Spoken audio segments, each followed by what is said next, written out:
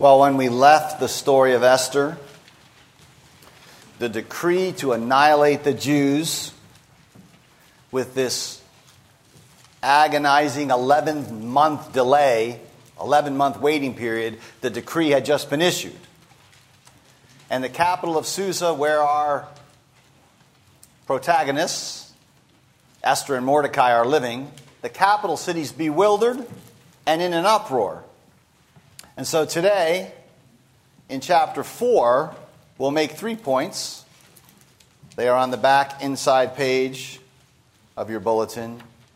The cries, the charge, and the courage. Esther chapter 4 is the text. So first, the cries. Chapter 4, verse 1 opens, says, when Mordecai learned of all that had been done. We'll see that Mordecai knows more than just about the issuing of the text of the decree. He knows the backstory. He's well connected, Mordecai. But he's a political actor. He has his ear to the ground. That's why he was able to foil an assassination plot. When he heard all that had been done, he tears his clothes, puts on sackcloth and ashes, goes out into the city in public, and weeps loudly, bitterly. I mean, who knows what he thought? Was it his own pig-headed pride in not bowing to Haman which provoked this? It could have been. Was it his loyalty to some anti-Amalekite principle? The story leaves the question open.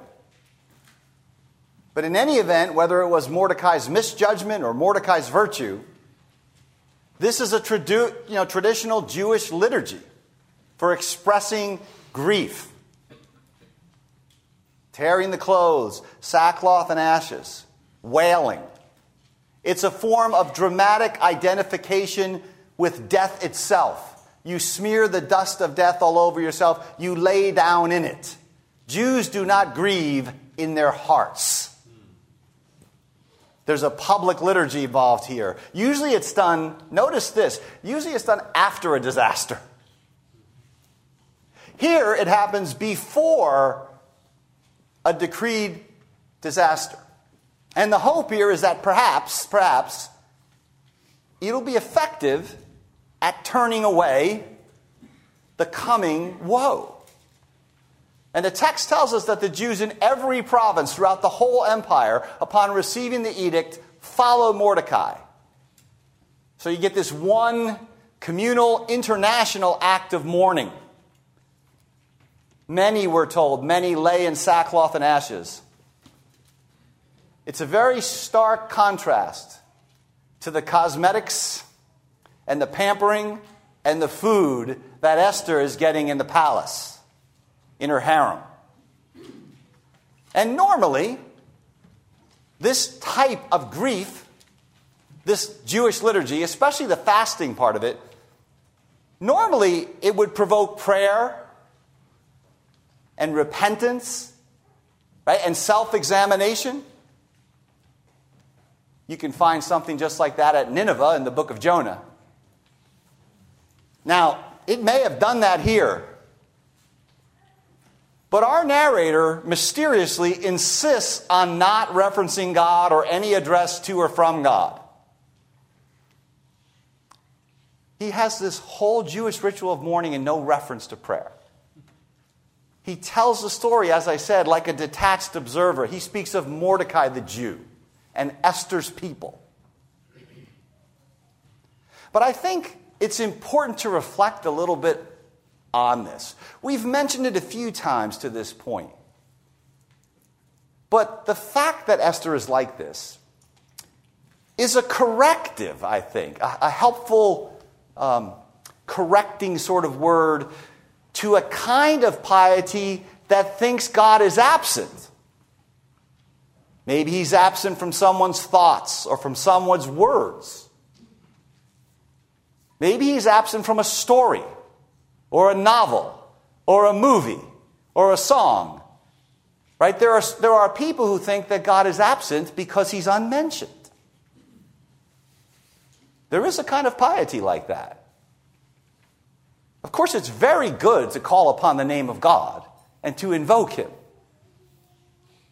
But there is, on the other side of this, a real danger of the trivializing of holy things by their overuse, right? By their shallow, artificial, consistent sort of use.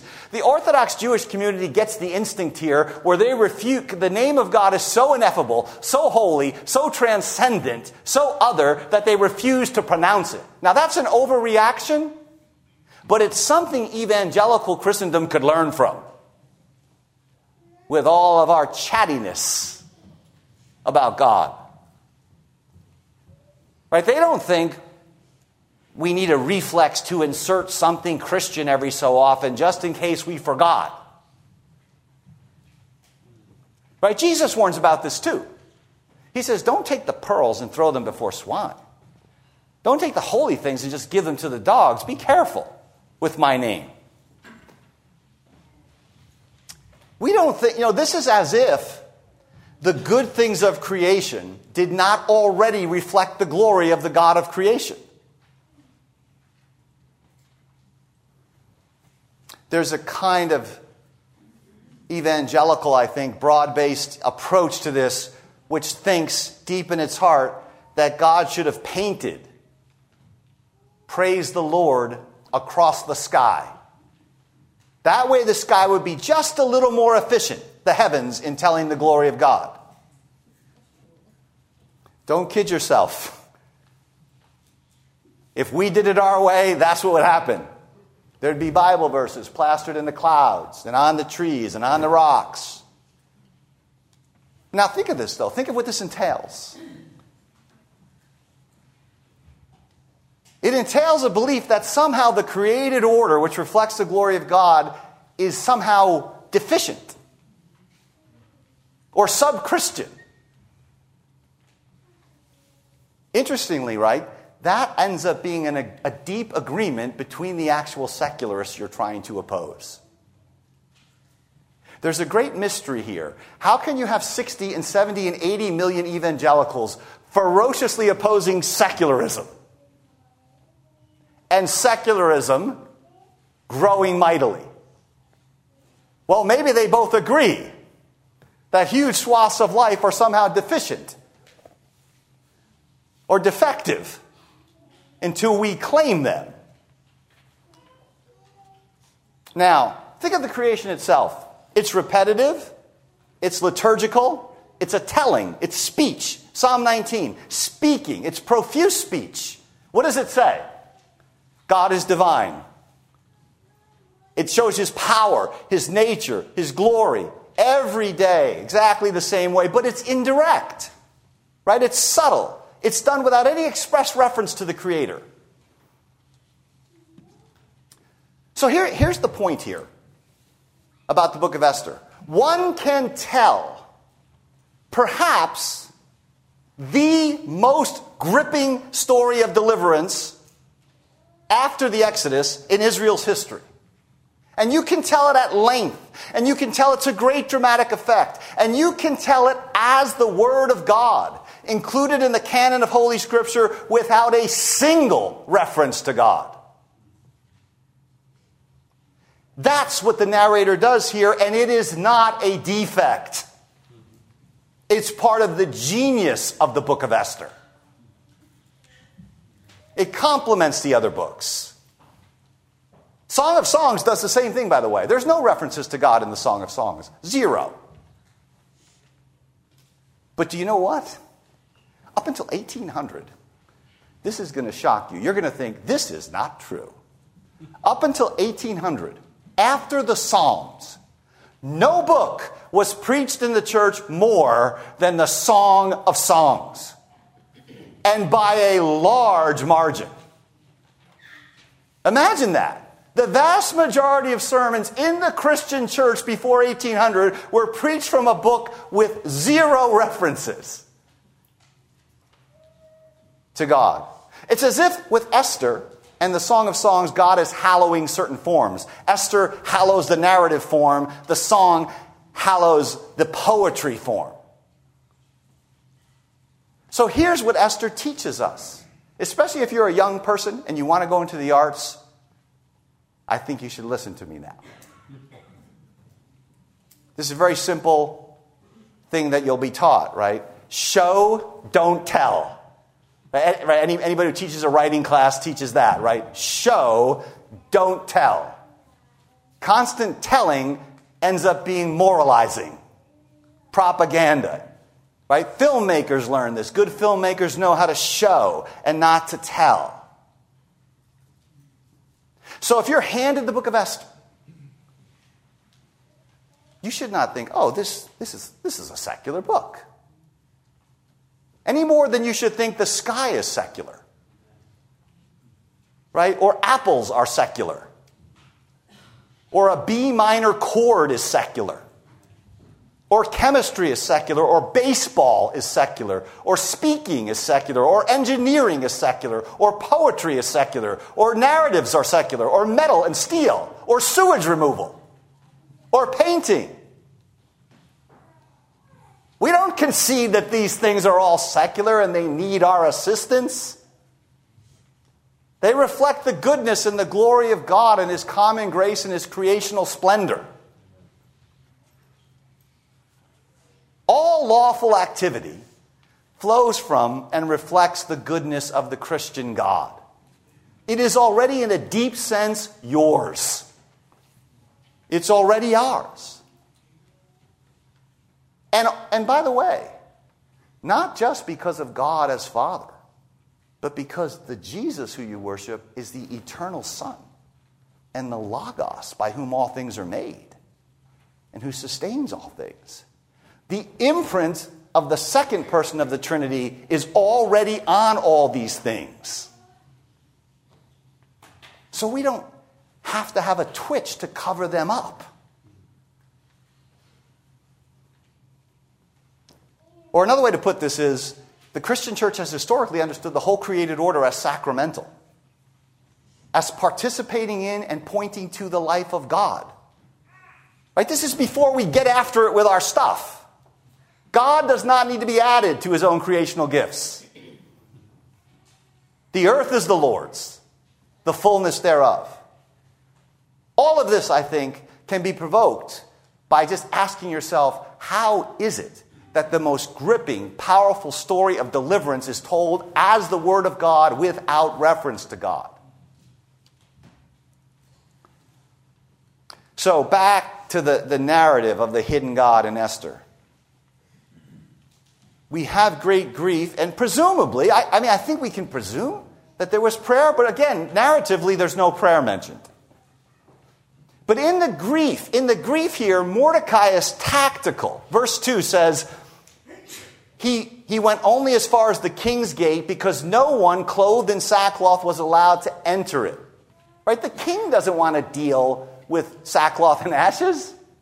The palace is sumptuous and clean and elegant. It's a place of feasting. Go mourn elsewhere. Sackcloth and ashes are dirty.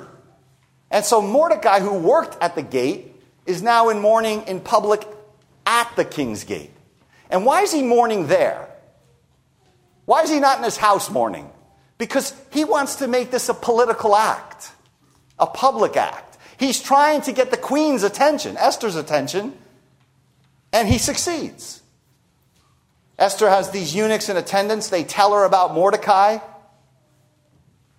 You know, as an aside, it seems impossible that Esther's staff could not figure out that she was Jewish. And it turns out, we'll see even in this chapter, that in fact they do. There's some of them that know her Jewishness.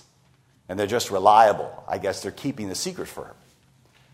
But Esther's in the palace, and it's important to remember, this is a place of isolation. She doesn't know anything about the decree against the Jews. So the city's in an uproar. Who cares? I'm in the palace. And her response is superficial. She doesn't even ask about the cause of the grief. What does she do when she hears? She treats this like it's a style faux pas, a fashion problem. She sends a change of clothes. Now, it's true, maybe she's just helping Mordecai get into the king's gate, but he goes into the king's gate every day. The guy's got clothes. What are you thinking?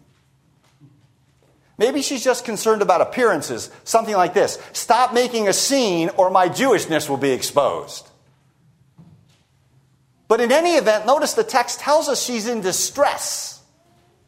But she's not in mourning like Mordecai and all the other Jews. Mordecai is the Jew now. Esther, who remember has two names, is still primarily a Persian.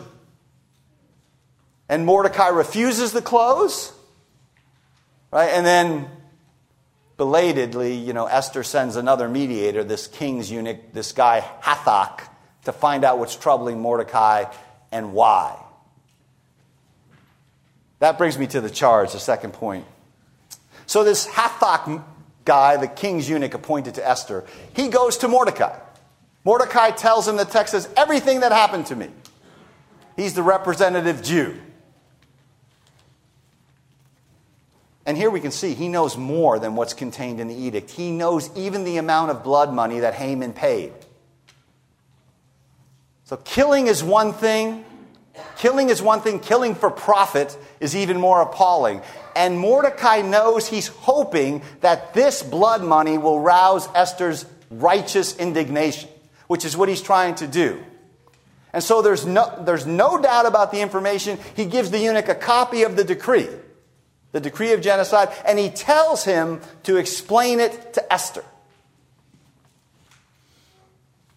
And then he boldly tells him to instruct Esther, to charge her. Now notice he's treating Esther, who is the queen, still as his adopted daughter. And he tells the eunuch, tell Esther, go into the king's presence, beg for mercy, plead with him for your people. Notice that. Now they're her people. Now Mordecai's telling this to the eunuch, so the eunuch now knows, oh, Esther's Jewish. Almost certainly a handful of people already knew, but presumably this eunuch is reliable. So to this point, Mordecai has insisted that she hide her Jewishness. Now the time for that has passed. Will she acknowledge, will she identify herself with Mordecai and with all these grieving Jews through 127 provinces or not? And Esther's reply, her initial reply here is less than promising. I mean, she doesn't explicitly refuse, but this is basically a refusal. It's done respectfully, but in our day and age, it could be reduced to something like, are you joking? All the people, she says, of the king's officials and the provinces know that anyone who approaches the king without being summoned is by law put to death unless the king extends the golden scepter. Everybody knows this, Mordecai. Access is strictly controlled, even for the queen. So Mordecai, she says, think of what you're asking me to do. You're asking me to repeat Vashti's crime of defiance and insubordination. You're asking me to expose my Jewishness, which you've told me to hide, and thus tell the king that I've been deceiving him. You're asking me to break the law and essentially confirm Haman's charge that the Jews are lawbreakers. Right? This is a venture with no reasonable hope of success. You are sentencing me to death, is what she's saying here. Besides, Mordecai, the edict cannot be changed, even by the king. So this is the voice of caution, right? There's nothing unreasonable about what she said. This is the voice of prudence and safety. Oh, and notice there's one more little important detail here. She says, 30 days have passed since I was called to go to the king. And the king is not sleeping alone. So Mordecai, I don't have the kind of relational leverage with the king that you think I have. The guy hasn't even seen me for 30 days. His ardor has cooled. We've been married 5 years now. Esther becomes queen in the 7th year of Xerxes' reign. We are now in the 12th year of Xerxes' reign. I am not his chief joy anymore. So that's the charge.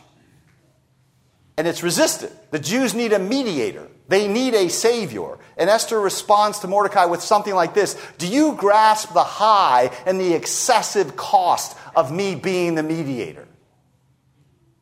Which, of course, brings us to the third point, the courage. Mordecai is going to press in very hard here, very desperately, and very eloquently. He gets Esther's first response. He sends back this answer. And this is tough, tough, tough love. And it's a radical change in Mordecai's approach. These are arguably the most important words in the book here. Do not think that because you are in the king's house, you alone of all the Jews will escape. Do you think that? You talk about going for the jugular. I know what you're thinking. You're thinking this decree won't touch you. You'll have the protection of the palace. And virtually nobody knows you're a Jew. You seem to be the safest Jew in the world. Well, let me tell you this. I'm not going to let that happen. This is a thinly veiled threat from Mordecai. I will let everybody know you're a Jew. Do not think you're going to walk away from this unscathed. He doesn't actually have to say it. He just asks this question. Do you think that you're going to escape? I'll be the one who takes care of that. If you remain silent at this time, right? Providence hems us in with its own timing. There's that wonderful famous chapter in Ecclesiastes book 3 about there's a time for this and a time for that, and a season for this. Those are God's times. We don't order them. They fall out by God's order. History just sometimes forces momentous things on ordinary people. There are critical moments of decision even in your life, in every life, and this is yours, Esther, if you remain silent at this time. You could have been silent yesterday. Maybe the day after tomorrow you can be silent. Last week you could have been silent. Right now you cannot be. If you remain silent, relief and deliverance for the Jews will arise from some other place. Again, there's no pious jargon here. He could have said, the Lord will deliver us by some other means, which is, of course, fine to say. The Bible says it a lot. But there's a different kind of artistry here, which I think is instructive in an age like ours. So, rather, and you can almost feel this, I think, when you read Esther. There's this magnificent presence of God. It's pulsating under the surface everywhere precisely because it isn't visible or present anywhere in the narrative. Not present anywhere, but pulse. It's like I said earlier in this series, it's like looking at a famous painting. Some people don't see the painter because he hasn't painted himself into the scene, or he hasn't signed the painting. Other people realize that the painter's presence is everywhere, that the painter's never absent from the painting. And a lot of God's painting and writing in the world is done that way, anonymously. Who's writing every narrative of every life, of every nation, of all of history? Who's the author? Yeah, he's not signing all the work, is he, though? Anyway, Mordecai says relief and deliverance for the Jews will arise from another place. How does Mordecai know this? Again, the narrator doesn't tell us, but I think the answer is pretty obvious. He knows the covenant promises about Abraham and his seed. It's not like Mordecai's had a vision or a revelation. He knows the promises. He knows that when God told Abraham about his innumerable seed, he was making a promise that the Jews would not be destroyed. And you know what Paul said about that passage? He said God preached the gospel beforehand to Abraham. So notice this. I want you to see this. What is happening here is that Mordecai is preaching the gospel to Esther. No scripture references, no mention of God. Yet, make no mistake about it, he is preaching the gospel to her. The Abrahamic gospel. He's challenging her false sense of security. He's undermining her understandable fears. And he's reminding her, indirectly to be sure, that the covenant promises of God are unthwartable. And notice what else he's reminding her of. Those covenant promises have a curse attached. Those who bless you, I will bless. Those who curse you, I will curse. And there is an allusion to that curse here when Mordecai says, if you remain silent, relief and deliverance will arise from some other place, but you and your father's house will perish. That's the curse of the Abrahamic covenant being preached to Esther. This is the covenant, Esther. Choose blessing or choose curse. It's a not-so-veiled threat. God will punish you and your father's house, perhaps even through me disclosing your Jewish identity if you don't respond to this plea. So Mordecai's challenged her very deeply here. Will you walk by sight and be a Persian and let the Jews perish? Or will you walk by faith, identify with your people, knowing that those who curse your people will perish? So now it's clear. This is a call to take up the burden and to pay the price of being a mediator. And Mordecai concludes, who knows? Who knows but that you have come into the kingdom, into your royal position for such a time as this? Again, notice there's a tempered kind of humility here. There's an acknowledgement that we see through a glass partially and darkly. Mordecai knows the big picture promises of God, but he doesn't know the details of what God's going to do in the short or medium term. He has no idea how things are going to work out in the immediate future. Who knows, he says. Joel says the same thing. Joel says, who knows? If you fast and mourn, maybe God will relent and not bring the disaster. Same thing here for Mordecai. Who knows? It's possible. It's not certain. Of course, the God who appears to be absent is the God who sees and who knows, whose providence rules over kings, and he's ultimately the decisive actor. But all of this is implicit in Mordecai's speech. You can feel the force of these words. They back Esther into a corner where she has to put her life on the line or defect from the covenant. There's no third option. There's no third, I'd like to be a reasonably good, generally comfortable Christian in between the choice of death or defection. Christian discipleship and history will do this to you, beloved. It will press you into that corner where it's death to self, deny yourself, take up your cross or follow Jesus, or defect. That's what the gospel is. This is Esther's hour. This may be her life purpose. Mordecai says you should steel yourself and assume that it is. You're not going to be able to run. You're not going to be able to hide. You're going to have to plunge yourself into the fray. It's a very Churchillian moment. It's a Churchill-like appeal. Let us therefore brace ourselves to our duties. And so bear ourselves that if the British Empire and in its commonwealth should last for another 1,000 years, men will say this was their finest hour. It's that kind of speech to Esther. If the Jewish people should last for thousands of years, men will say this was our finest hour. And the gospel, preached in this manner, works. Esther believes the gospel. She believes the gospel. And here the balance of power shifts in the narrative. She no longer takes instruction from Mordecai. She gives it to him. She is no longer his adopted cousin from this point in the narrative on. She is his queen. She is his political authority. She is the moral leader of the Jewish nation. Because it turns out, right here, this is the same girl who a few hours ago sent Mordecai a pair of clothes in response to his mourning. Now, we knew that she was beautiful, that she had a compliant side. We knew she was shrewd. But we find out here that she has a backbone of steel. And he's going to display from this point on extraordinary political skill, moral and physical courage.